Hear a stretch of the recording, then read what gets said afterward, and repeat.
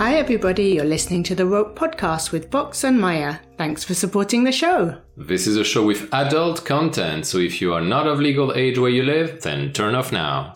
Rope bondage is a risky activity, and you shouldn't attempt it without first getting proper training. Listen to episode 0 if you haven't already. Fox is a rigger, and Mya is a bottom.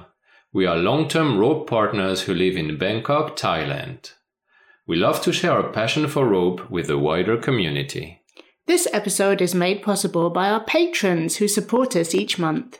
If you would like to help, head to ropepodcast.com to see many options. This year we want to focus on bringing the Rope Podcast to a wider audience. To achieve that, we would like to ask you to follow us on Instagram and reshare this episode in your Instagram stories. We are Rope Podcast on Instagram. Another thing that helps us is if you give us a star rating on Apple Podcasts. It's anonymous, so you won't have your name visible on the internet connected with a kinky podcast, don't worry. And now going on with the show. This is the second part of our interview with Wicked Wren, and if you have not heard the first half, we strongly recommend you go back to the episode right before this one and listen to that first. Now continuing our conversation with Wren. So Wren, we would be remiss to not mention that you also are a host on the Rope Podcast. You're a part of this very, very small club. There's like really a handful of us. Yeah, there's not many. So how did you end up being a Rope Podcast host for Shibari Study? It's kind of a funny story. I really wanted to host a podcast, and I reverse engineered who I could host a podcast for. I was thinking to myself, I really want to host something. I love journalism, and I feel like that's what you're doing as well as a podcast host. You're a journalist in a lot of ways. And I was feeling really inspired by that. A lot of my role models and a lot of my current role models at that time were hosts of podcasts. Alexa Chung and Debbie Millman, Malcolm Gladwell, these people that are event makers, I very much like. So one day it just clicked. It's like, oh, Shibari Study. That'd be great. That'd be perfect. And then I started thinking about ideas and ways I'd want to do it. And I originally had an idea about doing something called Behind the Pictures, where I would take a picture and then talk about what was behind that, because photos don't always tell the full story. But then I realized that was pretty limiting to do. And exploratory conversations and things were way more fun. And this scene is so diverse. There's very, very, very few people actually do rope as their job. So everyone has some weird hidden thing that they're doing that I want to know about. How do you choose your guests? How do you decide who might be interesting and add what you want to the podcast? I usually want someone that has an overlap somewhere. I'm really interested in intersections. Those are super fun to me. So somebody that is a professional poker player and does rope bondage. Someone that is a podcast host and does rope bondage like you all. You do many things. And that is fun to me because truthfully, I'm not super interested in which TK you tie. I don't really care which direction your Kanukis go, but I do want to know about how you were brought up Mormon and how that plays into rope, those kinds of things. So that's one thing that I think is cool. Unique experience, unique intersections. Also someone that just is interesting in general. Wren, what kind of insights do you feel you gain through doing the podcast? When I do an episode, I'm always so impressed by people doing the same thing over and over. And this sounds strange to say. I know it sounds strange, but I'm a person that I do a lot of stuff. And it's always so cool to me to talk to people that have been doing rope for 10 years and they're growing in that one hobby, that one skill set, and they're getting better and better and better at it. And the level of detail that we can talk in a lot of times is incredible to me. So that's something I'm always blown away by. when I interview someone. It's crazy to me, the amount of detail people can share about rope. Do you have goals for the podcast? Are there things you want it to achieve? The person that I have in mind when I do a podcast is brand new rope bottom coming into the scene. And I want that person to have a landing place for people to talk about stuff that we can't really talk about in a class or something. For a lot of times, these things have taken the form of Rope Bottom's Roundtable. And I think that that's cool, but I do think that the podcast should facilitate more discussion between switches or tops or self-tires or whatever around potential hangups, things that people have learned and grown through over time. That's also huge. So I want the new person entering the scene, specifically bottoms that are at risk of being pushed into things that they don't want to be pushed in, to have a landing place to come in and feel good, to hear some stories, stuff like that. So I guess that's kind of a goal of mine, is like always keeping that person in mind. But another goal is to document more, because it's so difficult to do research about rope and kink. You have to speak many different languages. You have to be in many different random groups on FetLife. It's so hard to do it. And we make the same mistakes over and over as a scene. Same things happen. And I think things like the Shibari podcast, like your podcast, the other podcasts that are out there are helping that not be the case. Hey guys, this is Fox coming in for a short break. We really want to share our love of rope to as many listeners as possible, and for that we need your help. Please go to Instagram and follow our account Rope Podcast, then reshare this episode in your stories. Show your love of rope and help others discover it too. Talking about Dom Sub, we had a conversation previously about implied power dynamics in rope and some of the challenges that the rope scene has. And I wondered if you could talk to that a bit. I think what you were just saying with implied power dynamics, this is a big conversation and we're taking off a little chunk of it. But the idea that someone is able to say yes or able to say no is huge. We talk a lot about, if you don't want to do something, then just say no. And that's really fun in theory, but that's not always the case. And it's not always possible for people. If you drive across town, you come into someone's apartment, the mood is set, there's candles, you spent $30 on parking or a ride share, you're in an outfit that you got, you're sitting on the tatami mat and you're negotiating. You don't have the ability to say yes or no in all the ways that maybe you want to say yes or no. And I think keeping those things in mind is really important. You know, not asking leading questions is also a really big one. Saying something like, that was okay, right? That's not a very good way to ask things. Yeah, and those are like little pieces of a power dynamic that are there, that are just being implied under the surface. Right? You're putting someone's back against the wall in the beginning, and they're having to negotiate out. And that's not a very good place for people to negotiate, whether you're a top or you're a bottom. Wren, you like challenges. I'd like the three of us to tackle a challenging question together, and let's put our brains together and see that as a collaboration.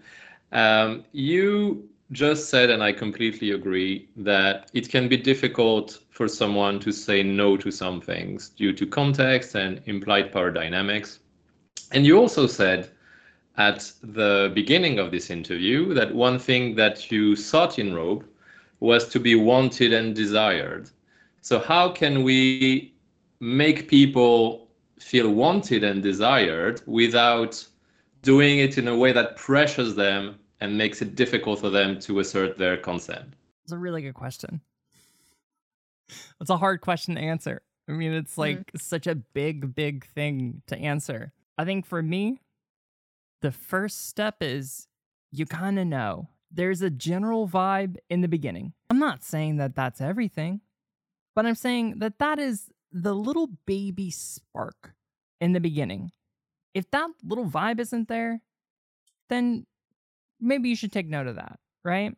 So what's the vibe? Because as a very pragmatic person, like, how do we define something that's a bit conceptual and theoretical? What does it mean to you that a vibe is there? What should a new person look out for? Do you want to do it? Are you feeling like you want to engage with this person? Is it enthusiasm, you would say, that is the proxy for that? Yeah, I think it can take on many different forms. But the spark is, do I really want to engage with this person? Do I really want to do this thing? Or am I in a room with 20 other people that I know and this person has 80,000 million Instagram followers and I want to get on that feed? Those are two very different things. And again, this is the most abstract feeling. This isn't something we can really quantify, but it should start there. It should start with, am I enthusiastic about doing this? And that's an easy thing to answer inside. Yes or no? And if the answer is no, then don't go forward with it, right? That should influence things. I think the other piece of this is asking a lot of general questions about what the person likes versus what they want to do with you. That's a really big difference in stuff. Hey, if we were going to tie together, would it be cool if I did this? That's a totally different question than, what kind of rope do you like? Because I think the approach to the question is, if you ask something like, hey, if I tied you and I did this to you, would you like it? That now makes the person think about your feelings as the top instead of what they really want. Versus, do you like air rope? Do you like it when this happens? Those kinds of things. I think that it is not a great thing when the question's asked and the bottom has to take into account someone else's feelings. Okay. So starting from an open position where you say, okay, so talk to me more generally about the rope you like. Yeah. What have you done in the past that's been enjoyable for you? What's been something that hasn't worked out for you? Do you feel, because of these implied power dynamics, do you feel that the top can also do that? Because I think one of the challenges here is that, you know, it's important for tops to have a nice time too. And sometimes tops are pressured into doing things that might not work for them super well. How do we balance the needs of the top and the bottom whilst taking into account these power dynamics? Just an easy question there, Ren. No Super problems. easy. Yeah, like when our powers combine, all the podcast hosts, we go to really PhD level questions, apparently. I've never been in a situation where I've felt like as a top, you kind of have the cards. You're physically putting the rope on the person, on the bamboo, on the hard point, whatever. You have the pragmatic power. Yes. I'm sure you could be pressured into doing things, but I think that pressure is a lot different than a pressure of a bottom. Having people watch them and them wanting to be strong, them wanting to do things and continue. I don't know. I think it's a very, very different problem because I think one of them is more based in the ego and the patriarchy and things like that. And I think that's probably how tops are approaching that, right? Like it's just an ego thing. If you don't want to say, no, I don't want to tie you like that, right? And you're feeling like you want to do something. Versus a bottom feeling like they're not going to be desired or they're not going to be strong enough or the room that's watching them isn't going to approve or something like that, and them pushing through. But you'd rather err on the side of keeping the bottom safe because you see the bottom as the more vulnerable actor in that situation, right? I think that this is a hot take, but I do think that bottoms are more vulnerable. to all kinds of things, gaslighting, manipulation, etc., etc., etc. Obviously, a top can be, all these things can happen to tops, but we don't see that in tops really ever. That's really a bottom-focused thing. And let's be honest, it's really a man doing it to a woman kind of thing. That's usually when those kinds of things happen. Typically, the challenges happen between a male top and a female bottom. The main things that I'm talking about are men that don't know how to have conversations with women that are bottoms and phrasing things in improper ways. That's mainly what I'm alluding to. So one suggestion I have, like in terms of practical tips for listeners, is to take your negotiation off the mat. So have the negotiation as much as possible when you are not in a scene space, because the description that you went through, you've gone very far down the road. That's what's happening there. You've already made implicit commitments to the activity, and that's what's happening. Like one step. So if you can pull your negotiation back to before you've made any of those implied commitments, then you're more likely to have what I would see as a neutral negotiation, where you have more agency to make decisions. What do you think about that? I think it's phenomenal. Agency is huge. And I think maintaining agency as a bottom is the name of the game, especially in the beginning. And that's a very difficult thing to do. Yeah, well, and I think bottoms, and this is a frustration of mine personally, bottoms need to educate themselves, because in our case, Fox obviously does a lot of negotiation and has iterated that process hundreds of times to try and make it better. I have specialized software to do it. Yeah, in order to give people the opportunity to opt in, not to, and it's up to them. But what I see in some of these bottoms that frustrates me is, oh, anything's okay. And that, like, for me, if I hear that, I'm like, red flag on the bottom. That's a good point. And another point that connects back to what we were saying at the beginning of the interview is another piece of feedback I get is because I structure negotiations in a way that means the other person never has to say no to me, if possible. They come back to me saying, oh, but actually you're not really interested in me because you're not chasing me. And after a couple of sessions, they're like, well, since you don't like me enough, we're not going to tie anymore. So that can be really tricky. And there's a lot of cultural crap underlaying that, I feel. Yeah, that one. Yeah, that sounds like someone I wouldn't want to tie with. I think people don't know themselves. I mean, and this is outside of this, my profession is all around helping people understand themselves better. Yeah. And I feel like the world would be a better place the more we understand what we do want and what we don't want. And I think a lot of times people go into the scene, and me included, if I think about myself 10 years ago, I don't think I knew what I wanted and what I didn't want. And that meant that I tried things out and sometimes I didn't like it. And that is absolutely okay. But that's not a thing to blame my top for. That's a thing to think about. Okay, I made that I actively made that choice and I didn't like it, but I did make a choice. And so there's a real challenge around how did that choice happen and how much agency did I have? And do I need to give my top any feedback about implicit pressure? Or actually, was it okay? Yeah, I think that's a good point. But I also think you like it better when the top asks you to play than when you have to go ask a top. I almost always ask the top, and purposefully. Like if I see a top that I want to tie with, then I almost always proactively ask a top, which is hard because sometimes they say no. Yeah. And that's a good thing to experience, I think. I want to be clear that there's nothing wrong with a top asking a bottom to play or do something or engage.